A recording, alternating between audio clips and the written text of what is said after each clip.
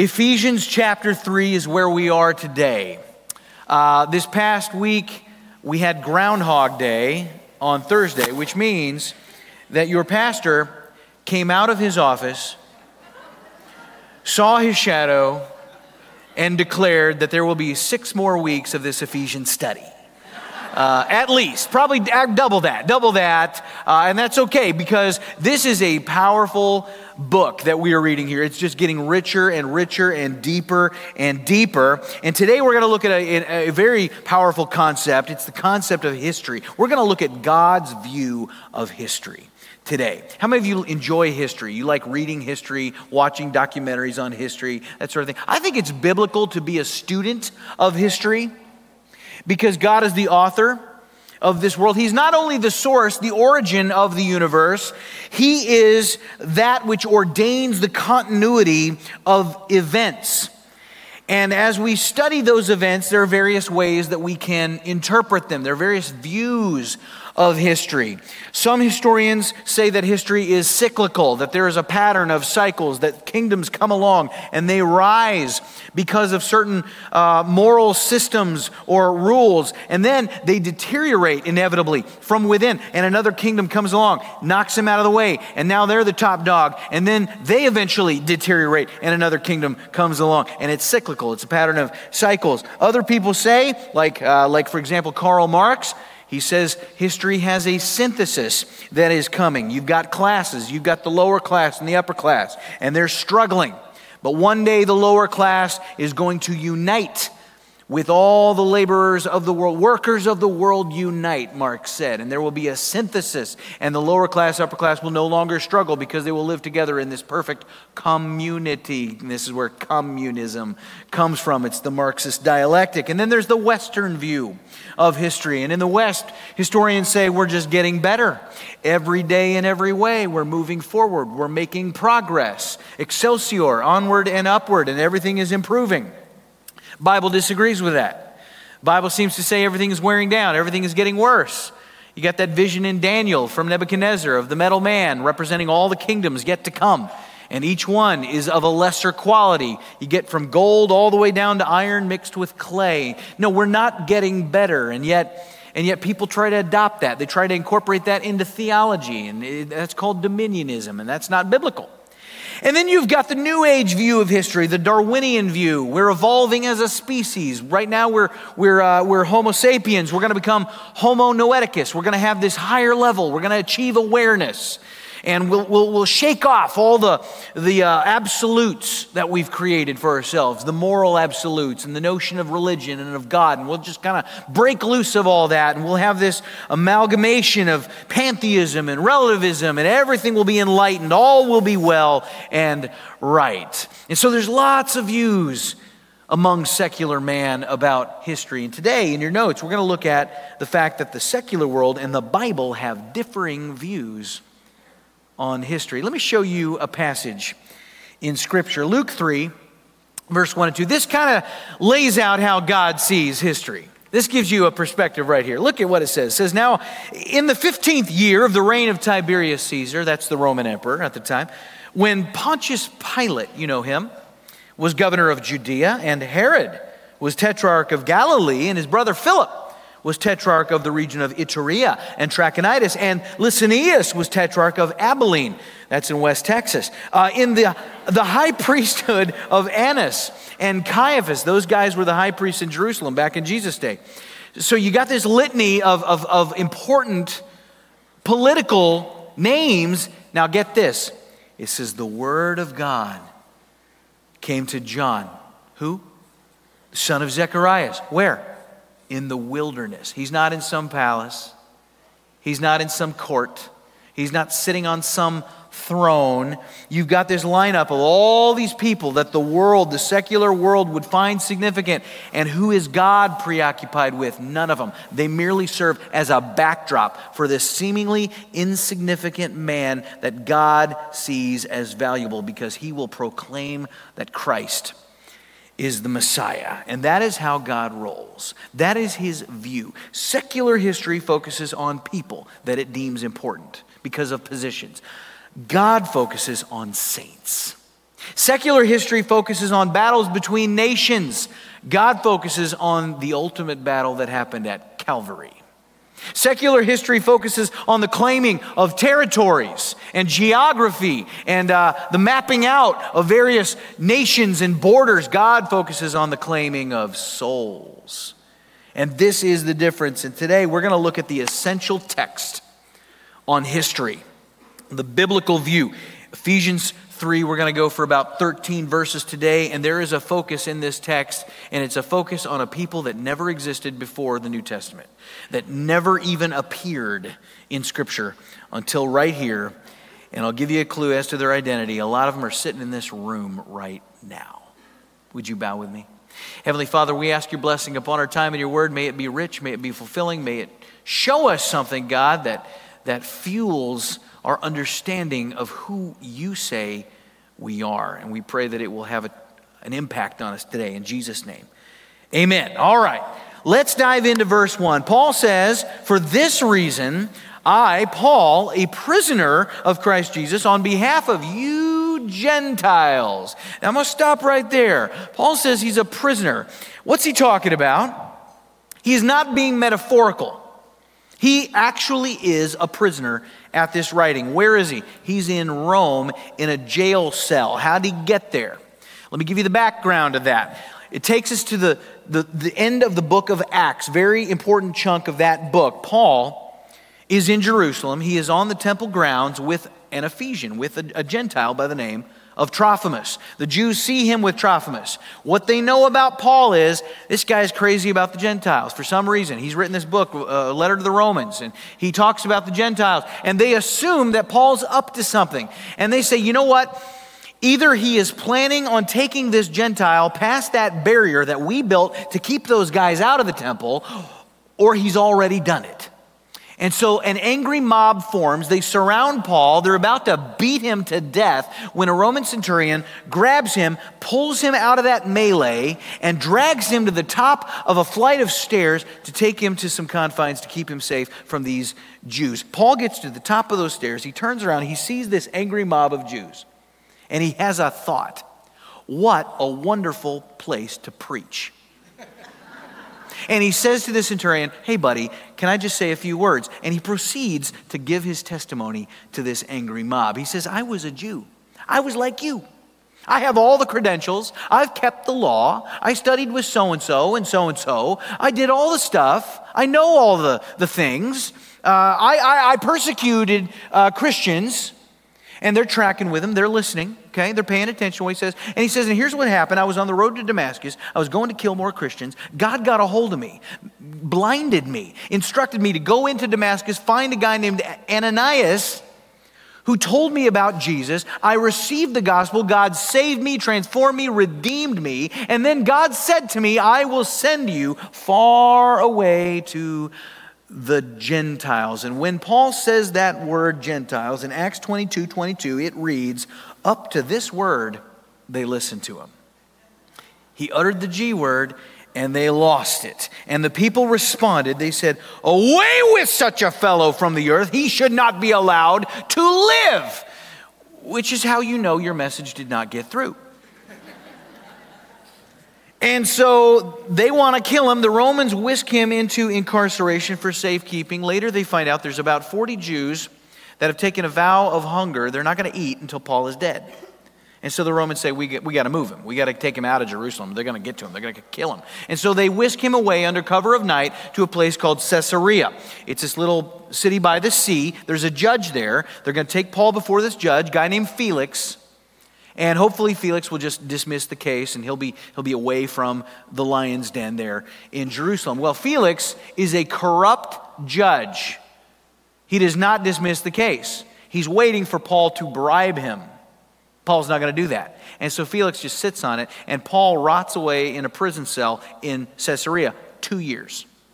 At that point, Felix steps down. New guy comes in by the name of Festus. Not the guy from Gunsmoke, but different guy. My people. Anyway, Festus comes in. He is sympathetic to the Jews, and so he's inclined to have Paul sent back to Jerusalem to stand a proper religious trial. That's exactly what the Jews want. Paul knows that happens, I'm a dead man. So he does the only thing that he can. He says, I appeal to Caesar. So if you are a Roman citizen, and Paul was, you could appeal to Caesar if you're to stand trial, and they send you then to Rome. And so Festus says to Caesar, you will go. And so Paul is slated to sail to Rome as a prisoner to stand trial in Rome because he's a Roman citizen. Before he does, Herod Agrippa, who is the king of Judea, he's in town. He's heard about Paul. He tells Festus, I'd like to hear this guy. Festus says, okay. So Paul has an audience with Herod. And he once again gives his testimony, preaches the gospel to Herod. After that, he boards the ship. He's with a bunch of prisoners. They sail toward Rome. They're on their way to Italy. Along the way, a bunch of events happen. There's a shipwreck. They end up on an island called Malta. Paul gets bit by a snake. There's a whole thing. They eventually get to Rome. Paul sits in a jail cell waiting for his accusers to arrive so they can have a trial. His accusers never come. 2 more years. So all told, it's like 5 years since his arrest. And so when Paul says, I am a prisoner, he's speaking literally. When he says, I'm a prisoner on behalf of you Gentiles, he's speaking literally because it was his presence with this guy named Trophimus, this Gentile, that got him arrested in the first place. But notice there is a phrase in between the word prisoner and the phrase on behalf of you Gentiles. Who is he a prisoner of?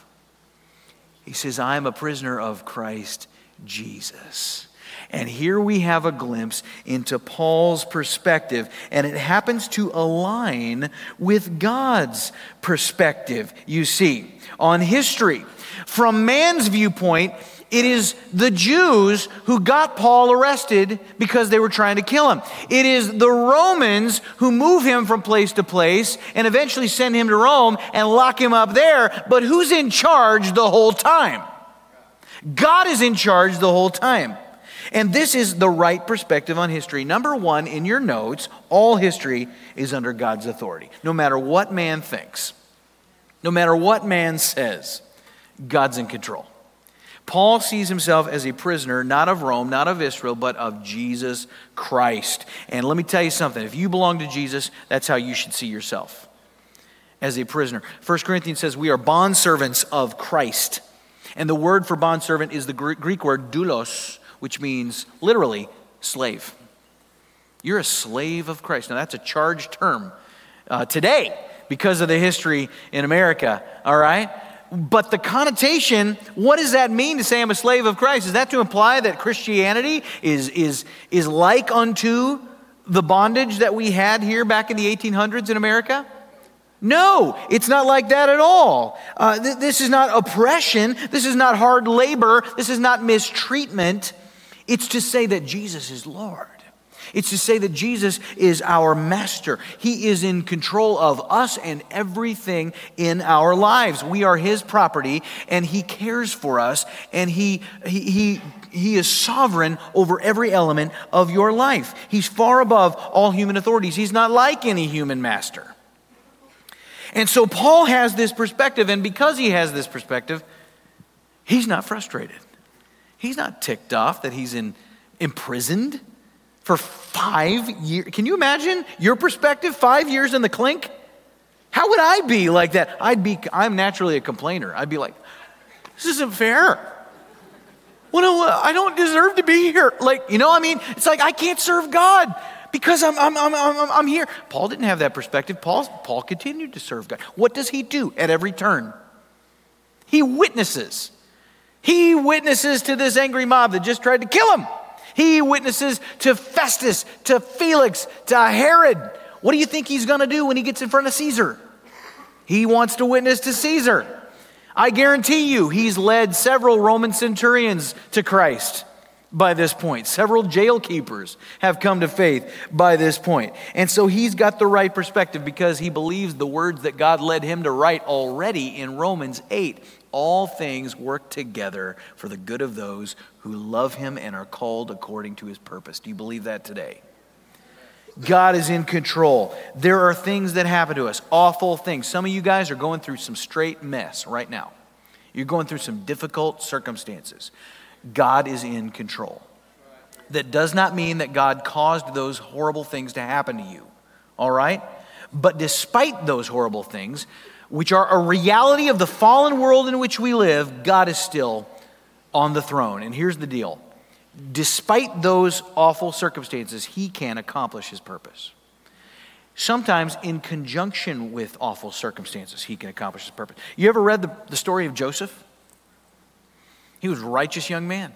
He was just being obedient to God. His brothers hated his guts. They sold him into slavery. They thought he would end up dead. They didn't have a problem with that. He ended up in Egypt in prison for years, lost years of his life. And yet through all that hardship, he never complained. He had the right perspective, as does Paul right here. And through this man and his suffering, God accomplished his purpose to help fulfill his covenant to Joseph's ancestors. This is the story and the lesson of Scripture. And so we need to have that perspective right there. As we go into verse 2, take a look.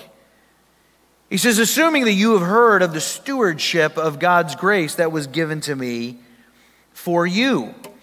Which is number 2 in your notes. History has a divine structure. A divine structure. We operate within the timing of God. Underline that word stewardship in verse 2. You may have another version. Perhaps the word is different. Perhaps it's administration. Underline that word. You may remember a few weeks back when we started this study in chapter 1, we looked at verse 3 to 14, and I told you that in the original Greek, that is the longest sentence in the Bible. It's one long sentence. In English, in about verse 10, you've got this word plan, and I think I had you underline the word plan. Well, that word plan in chapter 1 and this word, stewardship or administration, in the Greek, same word. Oikonomia. Oikonomia. Sounds like our word economy. That's where we get economy. And so what we're talking about here is a special economy of time. All right? It is a unique period of time that takes place. Elsewhere, this word is translated as age. If you've got an old King James Version Bible, you've got a word there, dispensation. You don't hear that word very often anymore. Have you ever heard of a special dispensation? Back during the pandemic, the IRS, in light of COVID-19, they said, you can file, we'll go ahead and set a later date. You don't have to file your taxes by April 15th or whatever it was. You could file them a couple months later or whatever that situation was, okay? So we had a special dispensation to file taxes late. You try to pull that same excuse today and file late, they'll come down on you. They'll say, what gives? And you're like, well, back in 2020, and they're like, oh, no, that was 2020. No, that was a special dispensation. That's not the rule going forward. That was an age, right? That was a period of time. That's come to an end. Now we're doing it this way. So throughout Scripture, we see that unfold. There are various ages of history, and in each of these ages, God governs man in a unique way. And the method of that governance changes from age to age. Now, here's what does not change. God does not change. Man does not really change. Salvation never changes. It's always through faith in what God has said. But the way that God governs man changes from age to age. So in the beginning, God created Adam. He created Adam in perfection. Adam was innocent, sinless. And so God said, I'm going to govern you according to your perfection, your innocence. Well, Adam is made in the image of God, and therefore he's got a will. He disobeys God. He makes that decision to disobey God. He sins. He's not perfect anymore. He's not innocent anymore. So he can't be governed according to innocence. So we got a new age now. What does Adam have? He doesn't have innocence, but he's got the knowledge of good and evil. He's got a conscience. He's got an innate moral sense. He has encountered right and wrong. He knows the difference now. So God says, I'm going to govern you according to your conscience, to that innate morality that you now have. But the descendants of Adam, it doesn't work out so well. Cain knows right and wrong, but he kills his brother anyway. Over the years, the earth becomes filled with violence. And by Genesis 6, God says, my spirit shall not strive with man. And he floods the earth. He destroys the earth. Starts all over with Noah and his family. You got a new age. As the earth begins to have more human beings on it, as they begin to populate, he says, I'm not going to govern you. You're going to govern you. Your man will govern man. So you need to scatter. You need to fill the earth and establish government on the earth. They don't want to scatter. They say, I don't want to go anywhere. Let's stay right here. Let's build a tower. Let's build a tower. We'll be greater than God. Sounds like Lucifer. And so God says, no, you're not going to do that. You're not going to scatter? I will scatter you. And he confuses their languages. And they naturally scatter because he has divided them up by form of communication into various people groups. They become different nations. And they naturally scatter. And out of all those nations, he takes one guy and he says, from you, Abram, I'm going to make a great nation, and I will govern that nation. I'm not going to govern all these other nations. I will govern my chosen people, and I'm going to make a promise to them, and you will obey me, and the nations of the world will learn from your example. And that was Abraham and all of his descendants. And within that promise, he says, here's what I'm going to do for you. And I'm going to have all these unconditional things that I'm going to give you. All I'm asking of you is that you believe in my promise, you stay in the land where I put you, and you worship me alone. You don't worship as the other nations worship, all these pagan gods. How'd that work out? Not so hot. Abraham's descendants, they don't stay in the land. They go down to Egypt. What's down in Egypt? Idols. They worship idols. God says, you like Egypt? Why don't you stay there a while? And he allows them to go into bondage in Egypt for centuries. Eventually, God raises up a guy named Moses. And he tells the descendants of Abraham, he says, you have trouble doing what I say. I think I'm going to write it down for you. And he gives Moses the law. And so from Mount Sinai, Moses comes with these tablets, these tablets of the law. And so the requirement on the people is to obey the law. He's going to govern them according to his law. Obey my law, listen to my prophets. How'd that work out? Not so hot. They disobeyed the law. They distorted the law. They tried to make it into a means of salvation, which it was never intended to be. As for the prophets, they killed them one by one, all the way up to the greatest prophet ever, Jesus Christ, the Son of God himself. And so at the end of that age, God says, all right, I will give you what you want, which is a temporary blindness.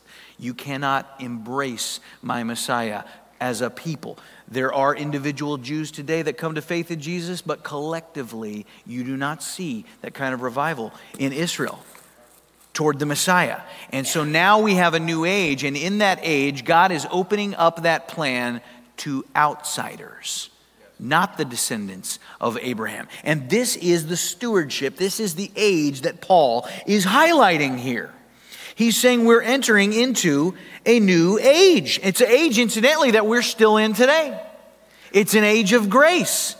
And Paul understands that his job in this age, in this dispensation, is to be a special apostle to the Gentiles. He's taking that role very seriously. And he would be the prominent figure. Others would come and take the gospel to Gentiles as well, but Paul is kind of the big figure in that age.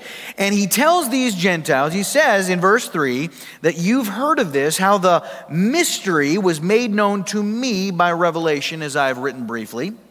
All right? It's made known by revelation. If you're with us on Wednesday nights, we've been talking about the Bible, what it is, how it came to us. And we've talked about how in its totality, the Bible is the revelation of God.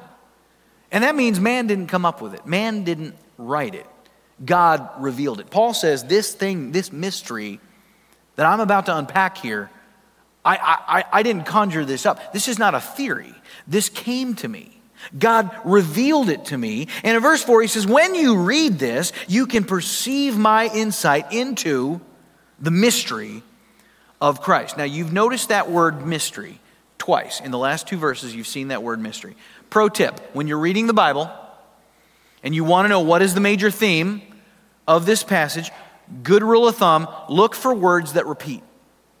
All right? Look for words that repeat, because that's going to be a clue as to what the theme of that passage is. So here you've got this word mystery. It's not going to be the last time you see it. He's going to bring that word up again and again. And so this incorporates into the theme of this passage right here. And it tells us another point about the view of God concerning history. And this is number 3 in your notes. In light of this mystery, we know that God obscures or reveals things throughout history. How many of you like mysteries? Maybe you read mystery novels. You enjoy a mystery film. I do. I enjoy that because I like to figure things out. I like to piece a puzzle together. This is not that kind of mystery. We're not talking about Agatha Christie here. This is not Sherlock Holmes. This is not a whodunit. The word used here is mysterion in the Greek, and what that refers to is it refers to something that is a truth that is hitherto hidden from humanity. There is no awareness of it. Not only is there not an understanding of it, you're not even aware of it. Like, it's not that you don't have this figured out yet. You're not even aware it exists, that it's even a thing, until God reveals it. A mysterion is something that no one knows about until God says, ta-da! And so we've got this mystery. And Paul is claiming that this mystery, which he's about to reveal, was given to him by revelation. And it was this mystery, in verse 5, he says, which was made known, it was not made known to the sons of men in other generations, as it has now been revealed to his holy apostles and prophets by the Spirit. And so it appears that Paul is not the only recipient of this mystery. You've got other apostles. Peter, for example, and company. God's revealed it to them. But in ages past, they didn't know. They'd never heard of it. So what that means is, in the Old Testament, this concept that he's about to reveal to these guys, nobody had ever heard a word about it. Not any prophet of the Old Testament era. Not Jeremiah, not Isaiah, not Ezekiel, not Daniel, not Samuel. None of those heavy hitters of the OT knew anything about this. They just weren't privy. It was tip-top secret. I saw a chart one time called the Mountain Peaks of Prophecy. And on this chart, there was a depiction of an Old Testament prophet. He's got a scroll in one hand. He's kind of looking out over the horizon. And his line of sight is perfectly in line with the tops of these mountain peaks that would ascend, and he could only see the mountain peaks, and each mountain peak represented something. This first mountain peak was a future event. It was the birth of Christ. The next mountain peak was the crucifixion of Jesus. The third mountain peak was the coming of a future prince, the Antichrist. And then you got another mountain peak, and that would be like the coming kingdom, the millennial kingdom, and there's the rebuilding of a temple. And so the Old Testament prophets could see all those mountain peaks. You know what they couldn't see? They couldn't see the valleys in between. There was something down in those valleys. And there's a particularly large, significant, important valley that they can't see into. And what is down there? It's this mystery that Paul's talking about. And Paul says now it's been revealed. And God waited to reveal it until after Christ had been crucified, until after Christ had been raised, until after Christ had ascended to the right hand of God the Father. Now it's been revealed. So what is it?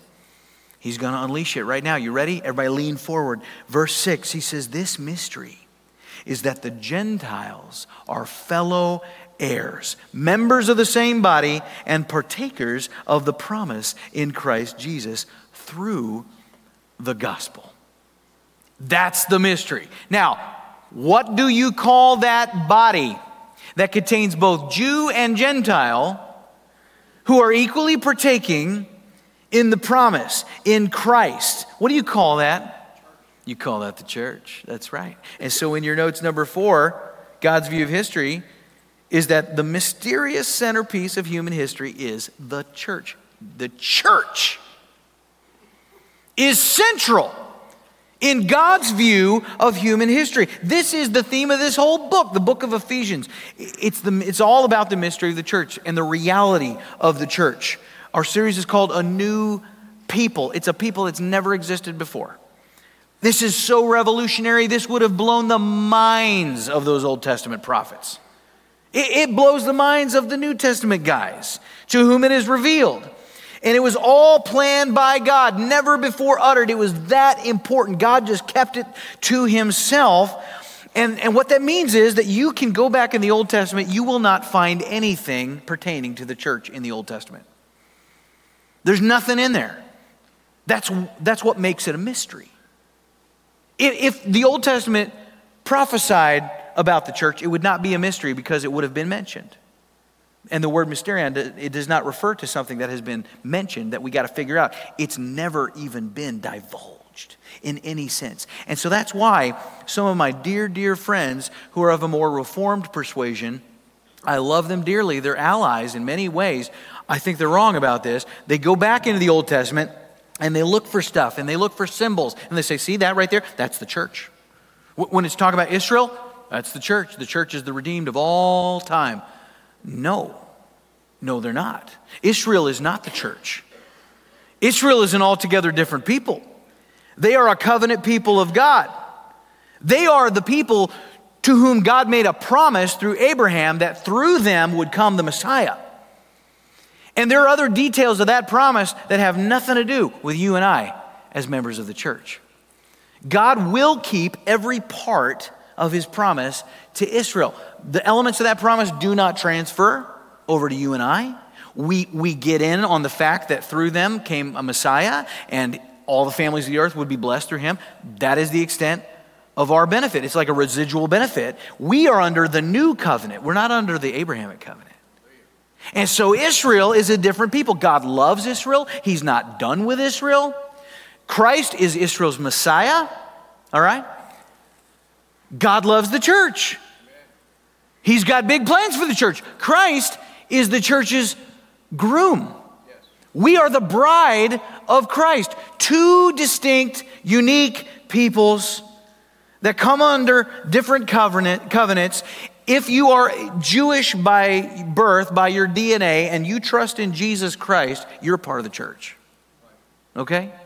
But all the Jews of the Old Testament era, they are not a part of the church. They're part of Israel. And they will be resurrected because they are declared righteous. There are Jews alive today that have not received the Messiah.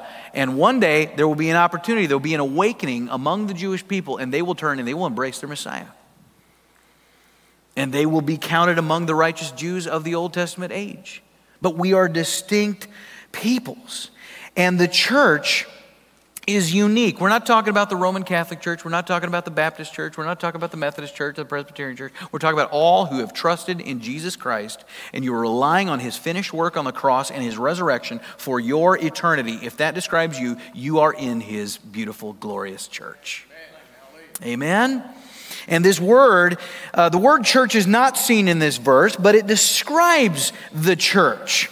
And the word is ekklesia. That's what the word church comes from, ekklesia in the Greek. Ek means out of. Kaleo means to call. Ekklesia. We are the called out ones. We are those who have been called out. Called out of what? Called out of sin. Called out of rebellion. Called out of darkness into the light of God. And the first time you see that word is not on the lips of Paul. It's on the lips of Jesus. Matthew 16. Jesus is there with the disciples in a place called Caesarea Philippi. I've been there. It's in Israel. It's beautiful. When you visit Caesarea Philippi, the first thing that you see is a big cave, massive cave, cleft into the rock of the cliffside there. And back up in that cave is a big old water pit. It's a watery hole, all right? And what you learn when you visit Caesarea Philippi is that in front of that cave, there once stood a temple. And it was a temple dedicated to the god of the underworld by the name of Pan. And the legend goes that they would sacrifice living human beings to this god. They would drag them to the back of that temple, into that cave. They would throw them into this watery pit, and they would drown them as a sacrifice to Pan. And they called that cave, they called it the gates of hell. The gates of hell. That's what they called it. So when you go there, you see that's the name for that place. It is here on this site. Jesus is with the disciples. And you read in Matthew 16, he says, who do people say that I am? And the disciples, they say, well, some say you're John the Baptist, some say Elijah, some say Jeremiah, one of the prophets. He says, who do you say I am?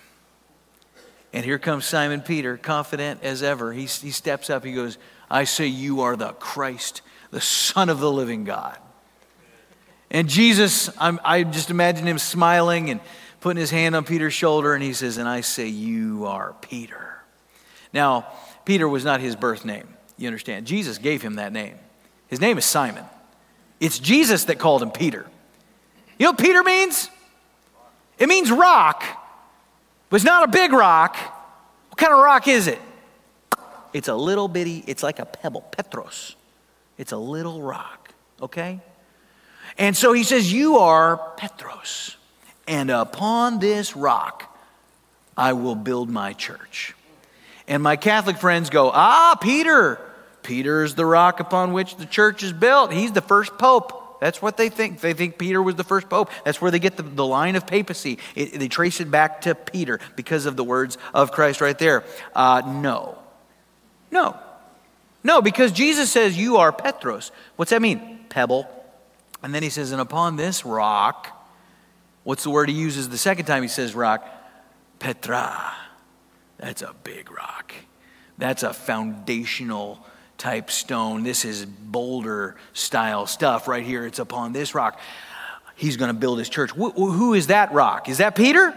No, he's talking about himself. Jesus Christ. He's our rock of ages. Amen? And the church is built on Jesus Christ. And because the church is connected to Jesus Christ, he goes on to say, and the what? The gates of hell. I can picture him motioning. And the gates of hell shall not prevail against it. Why will the gates of hell not prevail? Because the church is built on Jesus. We are connected to him. And because of that, no one who wants to destroy the church will be successful, especially Satan. And he's tried, and he's going to continue to try. And Jesus says, you are mine, you are built upon me.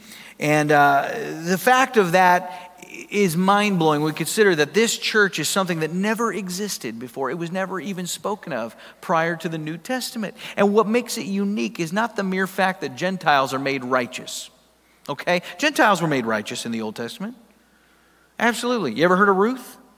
You ever heard of Rahab or Naaman? All Gentiles. And yet they were made righteous. Why? Because they adopted the faith of the Jewish God. They believed in the promise. They believed in the Jewish Messiah. This is not that. This is something altogether different. The church came into being in Acts chapter 2 when what came? The Holy Spirit. And indwelled the hearts of all believers, connecting us together. That had never happened before. There was no indwelling of the Holy Spirit in the Old Testament. Okay? You only had people that believed and were justified and declared righteous. Now it is the Holy Spirit inhabiting you that makes you righteous, that makes you holy, that changes you, that transforms you. And you are part of the church because of the indwelling Spirit of God. 1 Peter 2:9, he says, but you are a chosen race, a royal priesthood, a holy nation, a people for his own possession, that you may proclaim the excellencies of him who called you out. Ecclesia, you the called out ones. You're called out of darkness into his marvelous light. We've been called out, folks. And so in Ephesians 3, Paul goes on in verse 7, he says, of this gospel I was made a minister according to the gift of God's grace, which was given me by the working of his power. He says, I was made a minister. Paul didn't seek this out. I don't think anybody should seek this out, this job of being a minister. Okay, this is a calling. This is not something that you pick on career day. My dad was a pastor, still is. He's in his 70s. He's still pastoring. He told me when I was a young man, son, if there's anything you can do in life and be happy other than this, you better do it. You know, he said, it's something you got to be called, brother, or you're going to be miserable. And it turns out I'm called because I can't imagine anything else. For me, Paul says I was made a minister. Paul would not even be in the running for something like this by human terms. He was the most unlikely candidate for this job, especially to be an apostle to the Gentiles, because he made a habit of killing them. And so in point number 5 on your notes, what we see in God's view of history is that God chooses the unlikely to accomplish great things all throughout history. It's a shepherd boy that takes down Goliath. Okay? It's a Jew that becomes the high vizier of Egypt and saves the country from a famine. It is the most unlikely that God perpetually uses. In verse 8, Paul says as much, to me, though I am the very least of all the saints, this grace was given. This grace was given. I'll say it was given. Paul was on a donkey. God knocked him off of it, about killed him, blinded him. Where was he going? He was going to kill Christians. He wasn't looking for God. He wasn't looking to become a Christian figure. God took him. You know, it's like the best case for divine election I could find right there. He was not a seeker. A seeker. Paul was the opposite of a seeker. He was a killer, amen? That's right. And God said, you're my guy. Abraham. God chose Abraham. Go to the land I'm going to send you. And then he makes him the progenitor of a new race, the Israelites, through whom the Messiah would come. Abraham was not a righteous Jew. There was no such thing as a Jew. What was he? He was a polytheistic pagan from Mesopotamia, worshipped a moon god. God took him. This is our God. He uses the unlikely to accomplish his purpose. Notice, Paul says, I'm the least of the saints. You sense his humility there? Paul, the greatest Christian of all time, he's the least. Elsewhere he says, I'm the chief of all sinners. Power flows from humility. God opposes the proud. He gives grace to the humble. He exalts the humble. He says, my role, it's grace that is given to me to do what? He says, to preach to the Gentiles the unsearchable riches of Christ. Paul says, I'm just here to open the vault to you guys. The unlikely. Just like me. And he says in verse 9, to bring a light for everyone, what is the plan of the mystery hidden for ages in God who created all things? Why is God doing all this? What is the purpose of it all? We're about to find out in verse 10. He says, so that. Now, always pay attention when you see a so that. Something big is about to be laid on you. So that through the church, the manifold wisdom of God might now be made known to the rulers and authorities in the heavenly places. Now, you don't maybe understand what that means. It's going to rock your world in just a moment, but here's the point in your notes. Number 6, God's purpose fulfilled in history is his glory achieved in eternity. You get that? His purpose fulfilled in history on the earth results in his glory achieved in eternity, in heaven. All right? I've said it before. I'll say it again. Get used to this. The primary purpose of God above all. Number 1 with a bullet, numero uno, nothing else is even close. His priority is his glory. The glory of God. Worship, John Piper said, missions is not the primary directive of the church, worship is. Whoa. Why? He says missions exist because worship does not. We are commissioned to make disciples of people. To what end? To bring glory to God. Come on. And so the truth of that emanates from this doxological purpose that God is preoccupied with his glory. And so he's saying that all of this is all for this purpose, that the wisdom of God is made known to who? To the rulers and authorities in the heavenly places. Who's that? Those are terms, we've seen them before in Ephesians, we're going to see them in chapter 6. Those are terms ascribed to angels. In Ephesians 6, he's going to talk about fallen angels. He's going to say, our struggle is not against flesh and blood. Who's it against? It's against powers, principalities, rulers of darkness, of spiritual wickedness in high places. And these terms, powers, rulers, authorities, these are angelic terms. Angels have a rank and file. Our military has rank and file. We got generals and colonels and lieutenants and sergeants and all this stuff. Angels had them first. We get them from angels. They just call them something else up there. But there are categories within the angelic realm. And so these terms are referring to angels. What does that mean? That means that God's eternal purpose, why did he make the church? Why does he want Paul to preach this mystery? Why did he call him out? Why did he give the plan here? According to this verse, it was so that the angels might see the wisdom of God by looking at the church. And then they will worship as angels worship, as only angels can worship. And God will get what God desires above all, which is glory. You see, the reason for the church is not to save people. We better be about the task. We've been given a commission. It's important. But what's the point? Is to bring glory to God. Okay? The ultimate purpose of the church is to bring glory to God. Redemption, certainly a benefit for you and I. Certainly a mandate upon us, and it's the greatest expression of worship that we could ever possibly do and be engaged in. But it is so that angels will see this incredible miracle of the church, and they will glorify him because God is worthy of that glory, the manifold wisdom of God. And you know what? Even the evil, fallen angels factor into this. We call those demons, by the way. Can they worship God? They don't worship God, but they're going to get awfully frustrated when they look at you because there's nothing they can do about you. And it's going to cause them to moan and whine, and they're going to realize something. They're going to look at the wisdom manifested in the church, the wisdom of God, and they're going to see how stupid they were to ever disobey God and turn their back on him. Amen. It's going to cause them such frustration and consternation, and that way God is glorified in reverse. You see, the angels look at creation. They see the power of God. They look at Mount Sinai. They get a glimpse of the wrath of God, the judgment of God. They see Jesus on the cross at Calvary. They see the love of God. They see the mercy of God. They look at you. They see the manifold wisdom of God, and their brains explode. Oh my gosh, how did he do this? How did he come up with this? This has never existed before.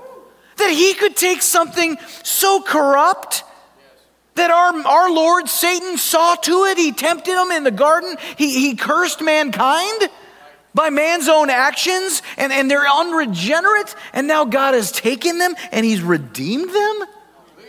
He's transformed them to be like him, to have the same holiness that he has. And not only that, they're one with him. They're one with him. They're one with the Son. They're one with the Spirit. They're united with the Father. They're united with each other. We've seen them fighting, Jews, Gentiles. They're at each other's throat. Now look at them.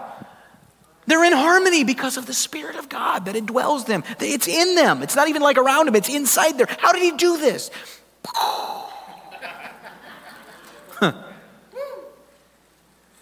It's all to bring glory to God.